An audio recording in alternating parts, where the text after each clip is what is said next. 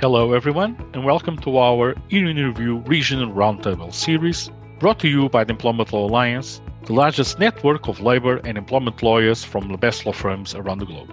My name is Nuno Gouveia, partner with Miranda Alliance Miranda e Associados.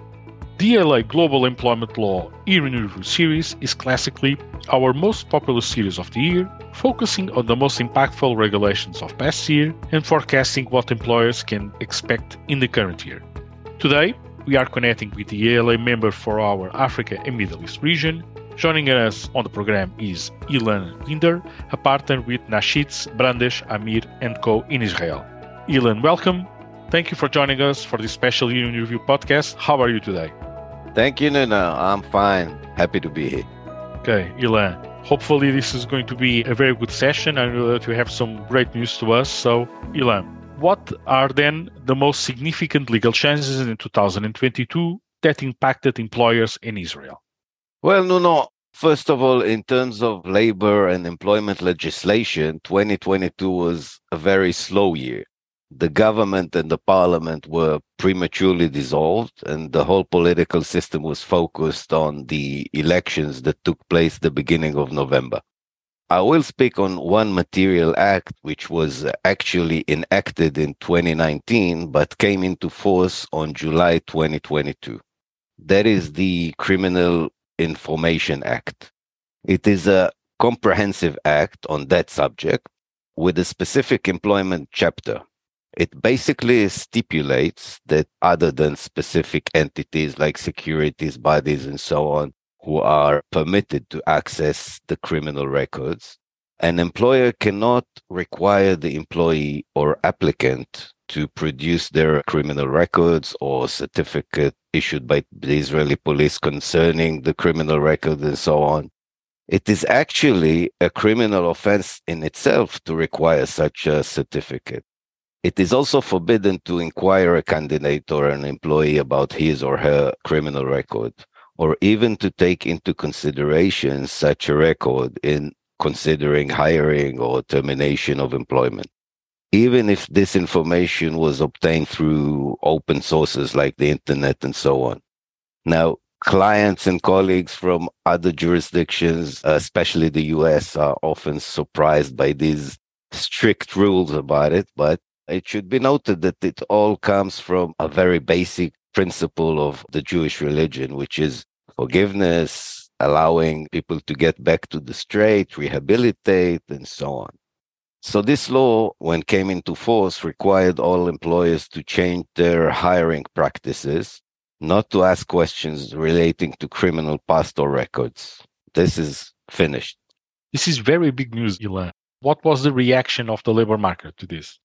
Well, it came in a few steps because there were court rulings that limited the options, and then the law that came into force really finalized everything. So the practical alternative is having the candidate go through a reliability test or a reliability assessment by a special certified institute. And in this instance, the employer will only receive one line of recommendation to hire or not to hire. The employer will not get any information about criminal records and so on. So as I said, not so much legislation, but the courts were very active as usual. So in this respect, I want to briefly discuss one issue and the specific judgment by our Supreme Court. But maybe first a few words about the court system in Israel. The labor courts is an independent system, different and separated from the civil courts. The first instance for most labor issues is the regional labor courts. An appeal on those go to one national labor court in Jerusalem. Now, a few and only labor issues of wide influence or issues with contradicting precedents can get specific leave for a review before the Supreme Court, which only rarely happens. This year, the Supreme Court took a case of class action in order to set the precedent on this large issue. Class actions have become a very popular way to try and enforce employees' rights, especially against large employers, obviously. But The labor courts were quite hesitant to allow class actions. First, because in many industries and large employers in Israel, labor is organized and unionized. So the preference is for collective negotiations, collective legal actions, and so on. Second, the courts tend to say that many claims are too complicated or individually different from one guy to the other to be trialed as a group, as a class action. So, in this class action against a large clothing retail firm, the argument was that sales commissions paid to salespersons should be considered as wages and should, as a result, carry all social benefits as such. The National Labor Court, in the appeal submitted before it, rejected the class action, arguing it's a complicated issue and requires individual fact-finding and so on. The Supreme Court took this case, accepted the petition against the ruling, and then gave out a judgment which greatly widens the nature of claims that can be filed and can be accepted as class action. The Supreme Court ruled that the complexities of the issues and the need to calculate individual compensation for each group member should not prevent filing and approving a class action. And this already impacted employers, the risk assessments they make already this year. So these, maybe I should say, those are the points we had taken into consideration in 2022. Well, Ilan, very big news coming out from Israel. Thank you for that insightful assessment.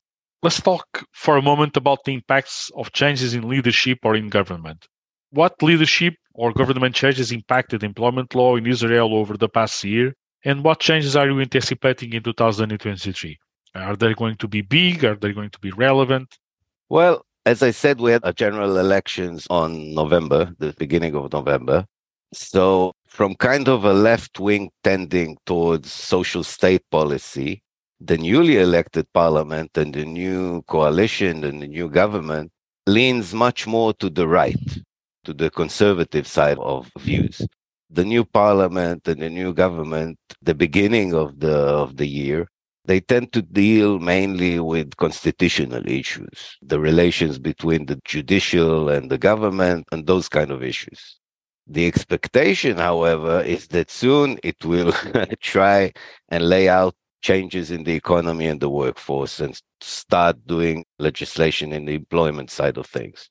We expect that the government will try to make tax cuts, reduce deductions for national insurance, reduce health tax for working people, generally attempt to reduce fuel, electricity, and water prices, which gone up last years. Another plan is to drastically reduce the number of workers in the public sector, which, in view of the new government, is too large, is inflated, it's expensive, and so on. As far as employment law per se is considered, we should expect that the government will make an effort to diminish unions' power because it's a conservative right-wing government. It will try to reduce unemployment benefits and increase certainty in labor contracts, which will be a blessing. We think these are basically the main issues the new regime will try to tackle this year. Very, very big news, and hopefully a lot coming in the way during this year. Well, Ilan, I'm going to now touch upon the topic of remote work, which is still a reality and a hot topic for employers across the globe. My question is, how is Israel addressing hybrid work, work from home, return to the office, cross-border remote work? Meaning, do you have any work from anywhere program? How Israel is seeing this, say, new way of working from a country and policy standpoint? Well, actually, Nuno, as to your question, Israel is not really addressing the issue, actually. No legislation, no regulations were enacted as it relates to remote work, even after, 3 years of debating it and so on. It is pretty much left for each business to find its way in the complex issues of remote work. But we did get from the Ministry of Labor, who published a white paper of recommendations for practices working away or working from home. And this at least gives you a view of the ministry's aspect of or the way of thinking about it. I'll just give you a few highlights. According to those recommendations, employers may enforce working remotely if the employers provides the means to do so. The equipment, the communication costs, and so on. The employer can also enforce return to the office. This is its discretion. But in some cases, forcing an employee to go home or to go back to the office may be considered as a decrease of working conditions and maybe have some issues with that. Also, it says that it's the employee's duty to continue to report working hours from home. If the employee uses technology to track the working hours, they need to get the informed consent of the employees. They are, of course, working from home or away, are entitled to the same terms of employment, training, benefits, and so on.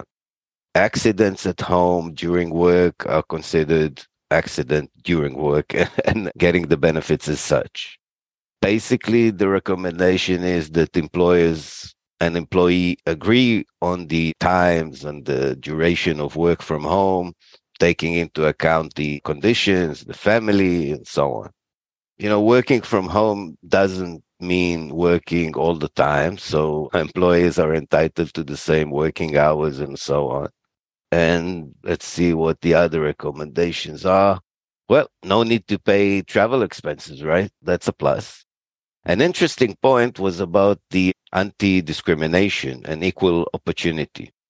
According to the ministry's recommendations, employers should not and cannot discriminate between employees on the possibility of working from home. And such a case was brought recently before the labor court. An employee filed a claim for compensation, arguing she was discriminated against. Her employer did not approve work from home, but her colleague got the approval to work from home.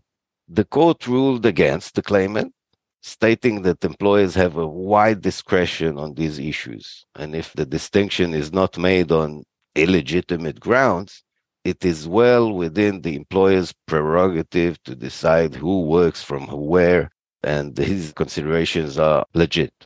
That's a very big decision indeed. But we expect a lot of challenges in court in the future, this year for sure. Another interesting case involved the issue of what vacation means when working remotely. A claimant filed a class action against her employer, a local college. She alleged that the college required her attention with messages and emails during the vacation, and she should therefore receive her salary, and those days should not be considered as a vacation and taken off the vacation balance. Now, the National Labor Court acknowledged that work remotely and the use of emails, WhatsApp, and so on makes it difficult to distinguish between what's work or what's rest or vacation. The court goes on to say that we shall need to carefully analyze at which point the rest or vacation lose its purpose because of the attention and the emails and so on. The test is, as the court laid out, the test is the cumulative effect of those emails, WhatsApp messages, and so on. How often did the employee have to answer or read messages? How much attention and time those activities required? But the court said that even if an employee needs to answer some messages during the vacation, it still doesn't become a working day. So we are left as usual with, the general rule of it depends on the circumstances, right? So in this specific case, the court found that the claimant sent 1 or 2 emails while on vacation, 1 or 2 emails a day while on vacation. And they were simple, they were short, and the claim was therefore rejected. By the way, the claimant tried to take it to the Supreme Court, but was rejected. This is not one of the cases the Supreme Court would take. That's indeed a fantastic approach to what we call right to disconnect. Right. So very big news coming from Israel and a very interesting approach. Well, Ilan, my final question to you is, what are your predictions for 2023 regarding employment law updates or changes? Meaning, what do you anticipate we'll have the biggest impact on HR and what employees in Israel will be expecting for this coming year? Yeah, well, we expect a few, hot topics to keep us busy this year.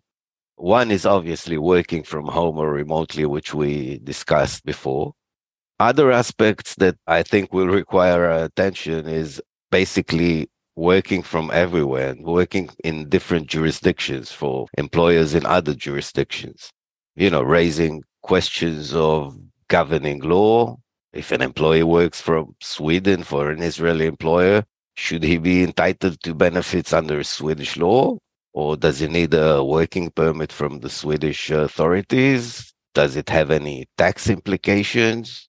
Can he file a claim against an Israeli employer in Sweden? And another aspect is the business-related expenses while working from home. We expect collective bargaining and class actions on this issue.